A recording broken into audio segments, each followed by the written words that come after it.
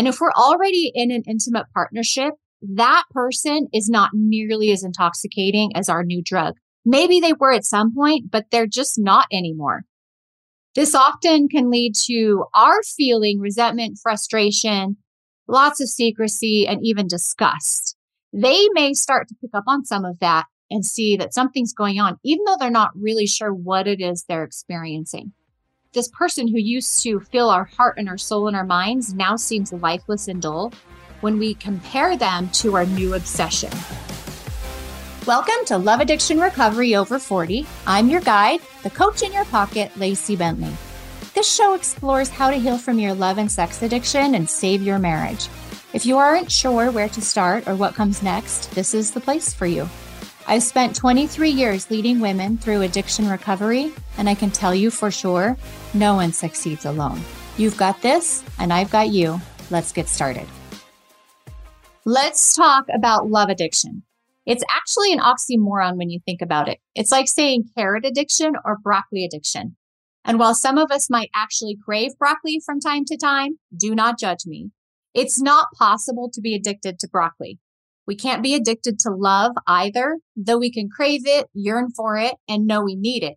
The actual addiction is to a shift in brain chemistry that comes from either the start of a new romance, the unforbidden or dangerous nature of the relationship, or a secret fantasy life we indulge in when life is overwhelming or stressful or whatever. These might also be referred to as limerence, romance, or fantasy addiction. Maybe you've heard of some of those terms, but love addiction and sex addiction, one of its components, are most often used.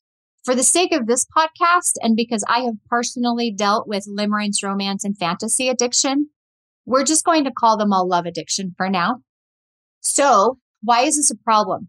Well, because what we're after isn't actually love, but infatuation, attraction, brain chemistry, and some form of arousal.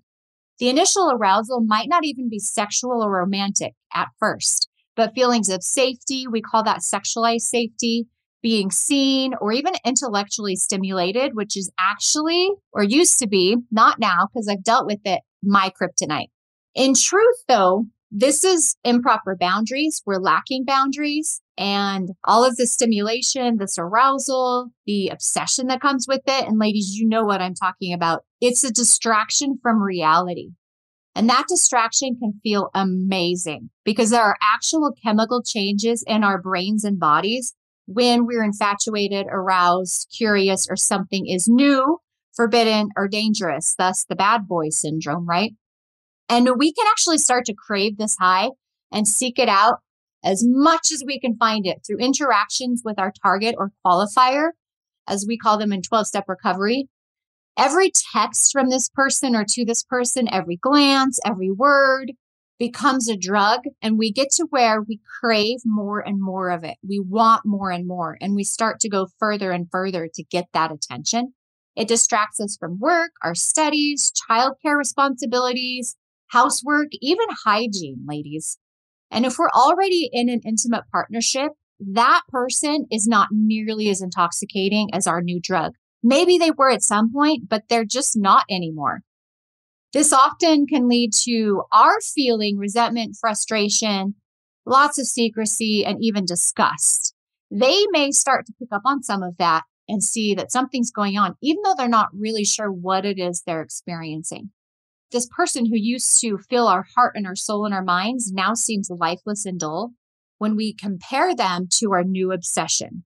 And yeah, like I said, this person often becomes an obsession. That's the nature of this beast we call love addiction. And this stuff is no joke. We need a lot of support. Finding support can be tricky, but I'm going to give you a few ideas. Because I've experienced this multiple times myself and I have found incredible healing over the last 13 years, I've decided to share what I know with you. I hope some of the stories, skills, tools, and grief I'll share will help you find the courage to gain your own recovery. I want to support you in this journey, just as countless women and a few key men supported me. And this brings me to my first suggestion. You need more than just this podcast. You need community, you need recovery meetings, you're going to need professional guidance, and you're going to need education. I can help with some of that as a women's relationship and recovery coach. I also have a community you can become part of. I'm not all you're going to need, though. Your therapist is not all you're going to need. Your 12-step group and sponsor is not all you're going to need. There are a lot of players that you're going to need to help you truly recover and heal.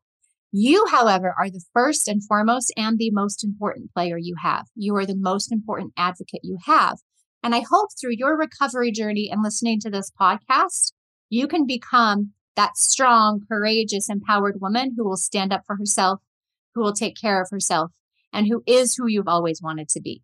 You're going to need friends in your day-to-day life to help you make the tough decisions to hang in there when the withdrawals are kicking your butt, and they will. And also when you're certain you cannot live without your latest obsession, you have to text them. You have to check one more time for an email or a Facebook like or whatever. You're going to need someone to literally help hold you back emotionally and sometimes physically. I actually used to give my phone to my husband and say, don't give that back to me.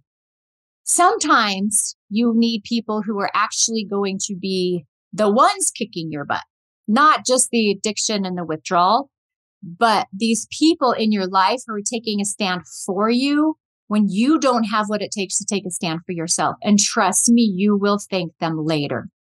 You need these people to help remind you of what you have to lose, how much you matter, and what you have to gain in recovery. And I would love to be one of those people for you through this podcast. You're going to need additional support with that. So who are these people you're going to need? For starters, you're going to need some trustworthy friends and maybe family. Now, I know not everybody has family members or friends that they can be really honest with, really candid with about critical things, but you're going to need someone. And if you don't have any, there are ways you can get these people. Now, if you do, that's awesome. Ask them for help, and I'll give you some tips on that.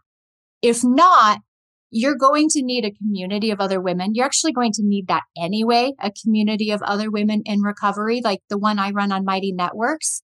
You're going to need these women you can connect with and learn from who are further along the way. This is what the 12-step recovery meetings, therapy meetings, recovery groups, that's what they're for. And I think it's best as women in recovery, even if we're attracted to other women, I think it's best that women recover together as opposed to with men. It's just another dynamic. And men's recovery needs are a little bit different than women's in the social aspects. It just seems to work better for a lot of us to be in women-only recovery settings. So what you're going to need from these people, accountability. You're going to need someone to say, I did or didn't text, or I did my recovery reading, or I did attend my meeting, or I didn't attend my meeting. You're going to need somebody, maybe more than one person you can be accountable to. And you're going to need safe places to share about your journey in addition to your recovery meetings. So who you tell is up to you. Let me give you a few ideas on how to bring it up. But first, I want to share a story from my own experience that will demonstrate to you the kind of women I'm talking about. So this was the night I realized I had a problem. A close friend was with me. And in fact, without her, I may never have faced these patterns in my life. I'm already getting emotional. We'd been going out to dessert once a week. It was about once a week for over a year. We'd get our kids to bed. Our husbands would hold down the forts and we'd go out for dessert at one of two local restaurants. And it was great. We'd just talk about what was going on. We'd laugh. We'd unwind. It was awesome. And there was this waiter who shall remain nameless to protect the also not so innocent in this story. So this story, just a side note, debuted in my book, Addicted to Love, but I wasn't ready to claim it publicly yet. And I didn't want those who knew that woman and myself at the time to invade her privacy. I didn't want to make this a thing for her. So I didn't own it as my own story back then. Things are very different now. And so I am owning this as my own story and I'm ready to share it with you. So we're at this restaurant having dessert and we had usually had servers that we would sit in their section specifically. We'd get to know them and they were fun. And up until this point, they had always been women. Our regular server, she had moved into a different shift, I think. And so we had had this man service a couple of times when she was not available. And about, I would say maybe 2 months or so into this server serving us, and we'd go and be in his section, which for me, I now know is a big, big red flag for me. But back then, I was in complete denial, not aware of what was happening inside of me. So this guy starts to get pretty comfortable with us. He's attractive. He's more of a flirt than I was at that point. And that's not a compliment. He was a few years younger than me. And he was way more comfortable with us at this point, and I way more comfortable with him than is appropriate on any level. So one night he comes and he sits down on the bench next to me to take a break. So she's sitting across from me, and he comes and sits down on the bench right next to me, and I scoot over a little bit to make room. And to make it even better, he puts his arm on the bench right behind me. So his arm's like up around me on the bench. I didn't even flinch. I was loving the attention. My friend, however, she was not impressed. So shortly into the conversation, I noticed that she's actually like spinning the steak knife on top of the table. And I was like, that's weird. And we meet eyes, and she locks her eyes on me and gives me this look I've never seen before. And I knew something was up. She then looks at this waiter, glares at him, points her cutlery at him, and says, "Don't you have a job to do?" And then she points it at me and turns to me and says, "And you are married." She sets the knife down. Mind you, she's not actually threatening us with this. She's just pointing and making her point. She sits back, folds her arms as this man, very smart man now, scuttles. He's out of there. Somebody else brings us a check a short time later. Don't see him again, partly because we never went to that restaurant again. Until years and years later, we went with our husbands. We bought them dinner kind of as a, I really owe you one kind of thing. So that was actually one of the most uncomfortable moments of my entire life. This woman was my closest, dearest friend at this point. We hung out all the time, like every day. When I say all the time, I'm dead serious. All the time we were hanging out. Kids the same age, it was a blast. And she is probably the only woman on this planet who could have gotten to me in the way she did when she did. I'm a Christian, and I really believe that that was a God moment for me, one of those come to Jesus moments. To this day, I am so grateful for her. And this is what you need, friends. You need women in your life who love you enough to kick your butt when you act like that. This is exactly what I mean. So I want you to search out, and you will find them, women like this, women who will call you out, who will hold the lines that you're okay crossing because your addiction is talking. This woman's courage literally shook me to my core. I had never seen her upset, let alone so angry. She had nothing to say to me the whole ride home. Thankfully, it was a short ride home. And I got out of the car, I remember saying, sorry. And she's like, talk to you tomorrow. And I went in my house. I did not sleep that night. However, that is when my recovery journey began. The next morning, I remember calling her. This is before everybody texted all the time, and saying, can I come over for a minute? I owe an apology. She said, yep. And so I came over and I said, I've been looking into stuff. I think this is something called love addiction. I'm looking at meetings and I need help. She said, okay, are you going to get it? Yeah. Thank you for being willing to call me out. That must have been so hard for you. And then she started crying. Then I started crying. She's like, please don't ever do anything like that to me ever again. And so we just put off going out. I said, I don't think I'm in a place to go out for a while. And she said, me neither. So we didn't go out for a while. I was being a bad friend. She was being a fantastic friend. She was doing the exact right thing. I was married. There was nothing okay in me scooting over to make room for this guy to sit down. And she knew it, and she was willing to call me on it. So these are the kinds of friends you need. Now, how do you ask for this kind of support? Start by determining with this individual, how much do you feel ready to share about your journey with this particular person? And find time, whether it's by phone or in person, to ask them for their support. And they're probably going to know what you need. So have an idea or two so they can just jump right in supporting you. When you first bring it up, share with them that this is hard for you and something you need help with, and make sure they are feeling open to supporting you. Some people have a lot going on and they just can't, or this hits close to home and they're like, whoa, I can't do this, or whatever reason. Others just need to know what they're supporting you in before they can help you, but they're in from the beginning. So share what you feel ready to share about your behaviors, your acting out, the meetings you're planning on going to, and what you feel like you might need most from them. Maybe it is you actually need help finding meetings or additional resources. Maybe you need someone to drive you to your first meeting and wait outside because you're terrified. And if you drive yourself, you know you're going to leave. Maybe you don't know for sure what you need. You just know you need someone right now while you take the next few steps. And maybe you need someone to call you out. I guarantee, ladies, you need someone to call you out, like my dear friend did. And telling her that story, this woman you're talking to, will give her a starting place. So please feel free to share this podcast or even just share that story I just shared with you about the night I realized I had a problem and I had someone who loved me enough to hold a line for me that I had crossed and that she knew in my right mind I never would have crossed. So this brings me to intimate partnerships.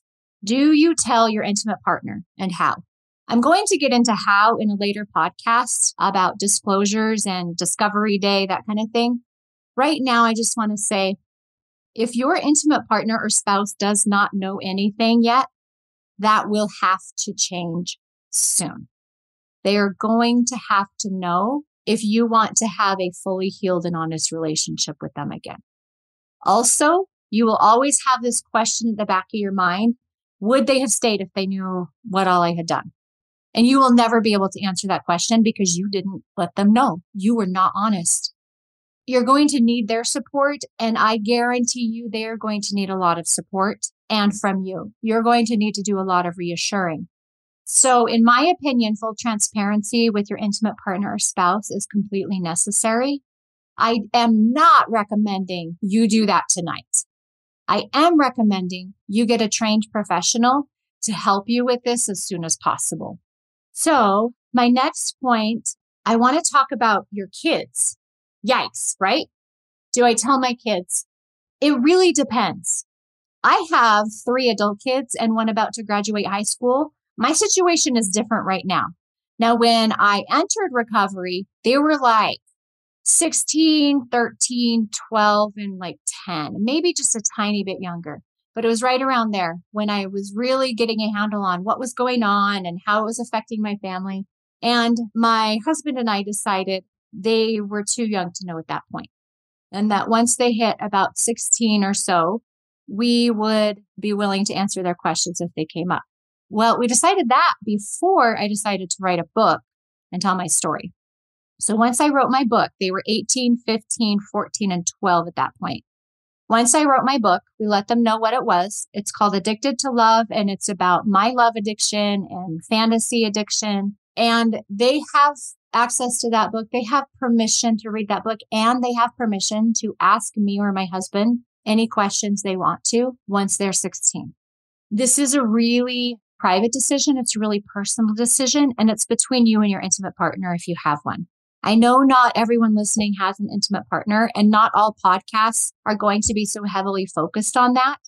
But for this very first podcast, I wanted to address the most important components of love addiction recovery. So there's another story I'd like to share with you about one of my kids asking me questions. And it was kind of funny. So I'm sitting talking to our youngest, who's now a senior, and this was within the last year.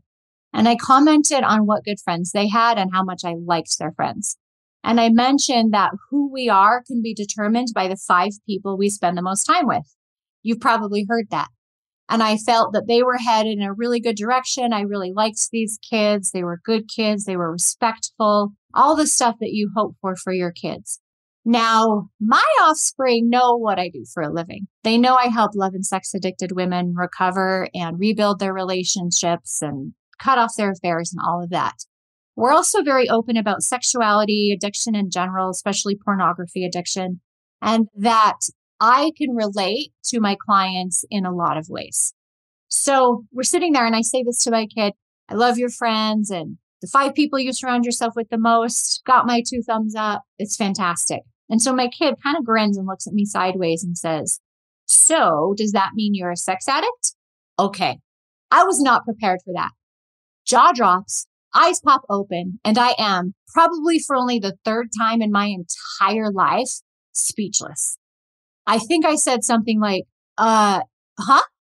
He says, well, you're always talking to your clients and they're sex addicts. So are you a sex addict? And so I responded, honestly, took a deep breath, probably a couple. No, I'm not.